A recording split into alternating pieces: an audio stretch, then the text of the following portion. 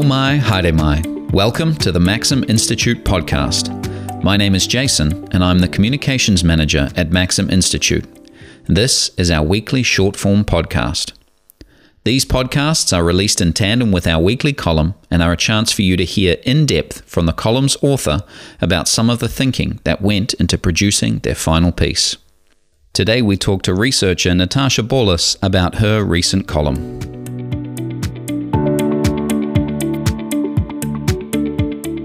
Natasha, welcome back to the podcast. It's great to have you with us. Thank you, Jason. It's great to be here. We are talking about your latest column for Maxim, why the word genocide shouldn't be overused. And you start with a wonderful, well, maybe not a wonderful, but a very confronting quote from George Orwell, talking about defenseless villages are bombarded from the air, the inhabitants driven out into the countryside, the cattle machine gunned, the huts set on fire with incendiary bullets. This is called pacification.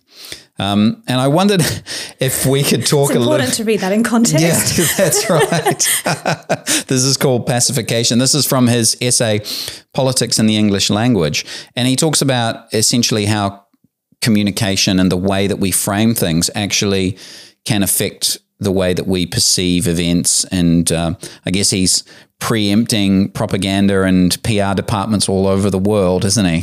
Yeah, absolutely. I think, at the time that he's writing this, he's responding to propaganda and PR departments, particularly in academia, where you have these university professors who are talking about these situations, particularly in socialist countries, where whole communities being pacified. Yes. But what they actually mean by that is that they're being, wiped out, slaughtered. Or moved to Siberia. To the Gulag Archipelago, because I think any one of us would say, machine gunning cows, like killing cattle, is not pacification. That's right. Yeah. Well, this is where definition is a funny thing. Yeah.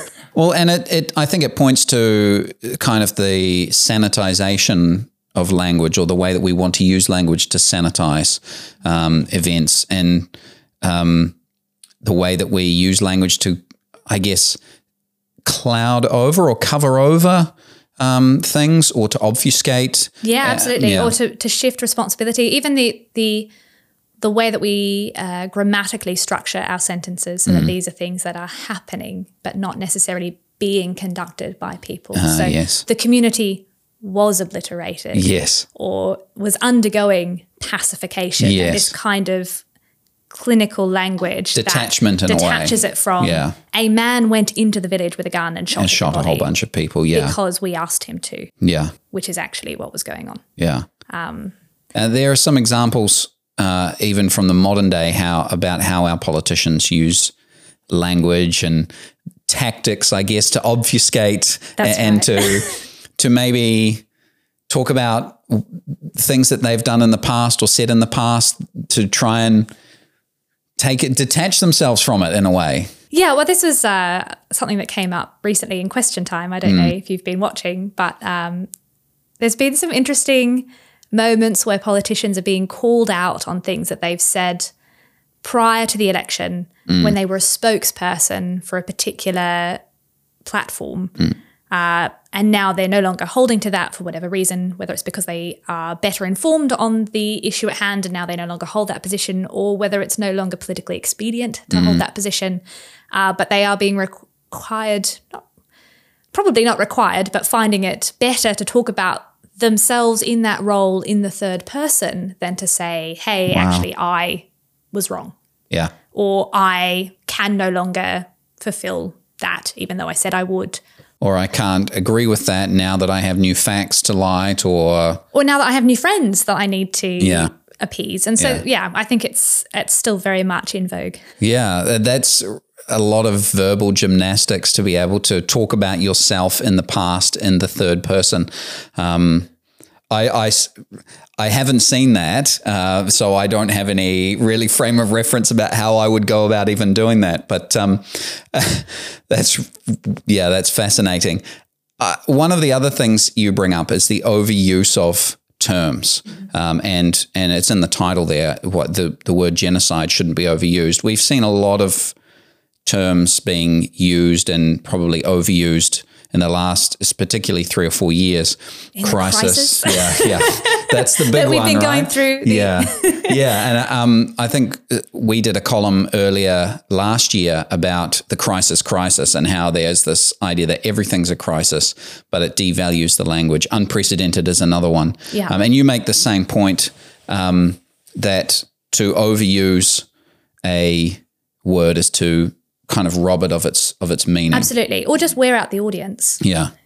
We know about compassion fatigue. You're seeing the same images over and over again of starving children actually leads us to shut ourselves off emotionally from that. And I think we do the same with language. The problem is too big. What difference am I going to make? Yeah. Is another problem in the world that I have to now worry about. Yes, until we're reminded that the previous problem that we've forgotten about is now apocalyptic. Yeah, that's right. An apocalyptic, unprecedented crisis. That's right, yeah. But that to that point as well, it means that we have to keep kind of blowing up the balloon of urgency and to try and shock people into doing something. Yeah. Yeah, absolutely. It's a real problem. And one has to ask oneself, once you are past apocalyptic, unprecedented crisis. Yeah. What's next? Yeah. Genocide might be the next step. The top level that we get to. So how can we, because this is starting to be overused. You make the point in that it was used in regards to the repeal of a law on cigarettes. A ban on cigarettes was repealed and it was referred to as a genocide. How can we kind of pass that or push back against that in today as people who are trying to engage with this process? Yeah, I think that's a really important question. I think in the instance that I was drawing out in the article, I was actually saying the word genocide had both been applied to the cigarette ban and what's going on in the Gaza Strip at the moment. Yes. As if somehow those two situations could be equated to each other. Yes. And they simply can't. No. The word genocide was adopted in the first place because there was something that happened in the Second World War. There was many, many atrocities that took place in the Second World War. It was awful. The loss of life was horrendous. Extraordinary. Yeah. But there was a particular thing going on within that situation that was worse than everything else. And the treatment of the Jewish people during the Second World War was so horrific that it demeaned what it is to be human, that humans could even think to do that. And so the word genocide was used to put it in a special category. And what's happening is that that category is being lost. But that situation is still occurring. Yes. In many countries around the world, yes. genocides are still occurring. And if we don't have a special word for them, then they can just get lost in these other conversations that we're having about awful and sad things that are going on. Yes. And I think what we have to do as readers is whenever we're reading something, to look at the language being used and ask ourselves, is this politically charged terminology? Are people trying to shock us or capture our attention or manipulate our feelings by using words out of their context? And if so, what words would more appropriately express this particular situation? Because I guess you have to ask the question, if they truly believe that it is a genocide to repeal that law, do something. Yeah, why are they not doing something? Much bigger. If you genuinely think that the legislation around cigarette bans is happening or being repealed such that a particular people group will be wiped out. Yeah. Off the face of the earth, which is what a genocide is, right? Yeah. Do something more. Yeah, yeah. Then it's really serious. Yeah. And act on that.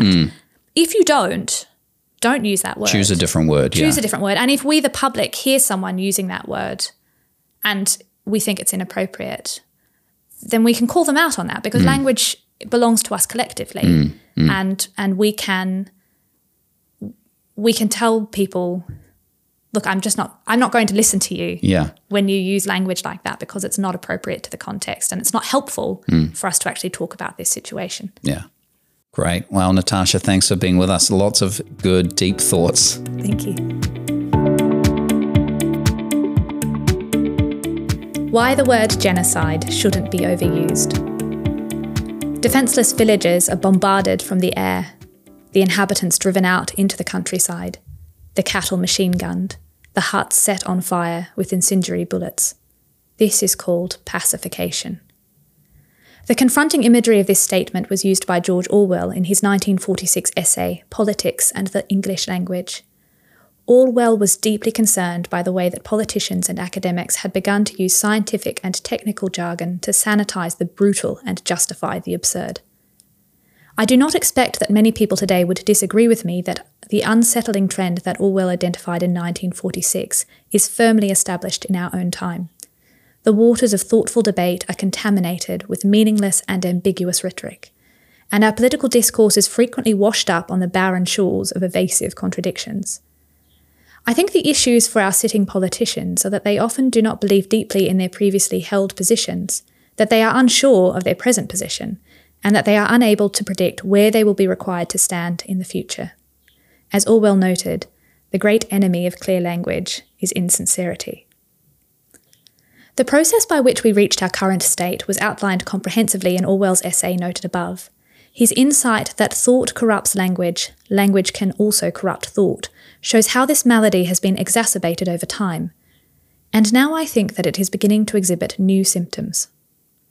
In 1994, when the Tutsi of Rwanda were systematically and brutally murdered by their fellow countrymen, at an average of 5,000 to 8,000 people per day for 100 days, with a total death toll of somewhere between 500,000 and 800,000, the United States administration dithered over the use of the word genocide.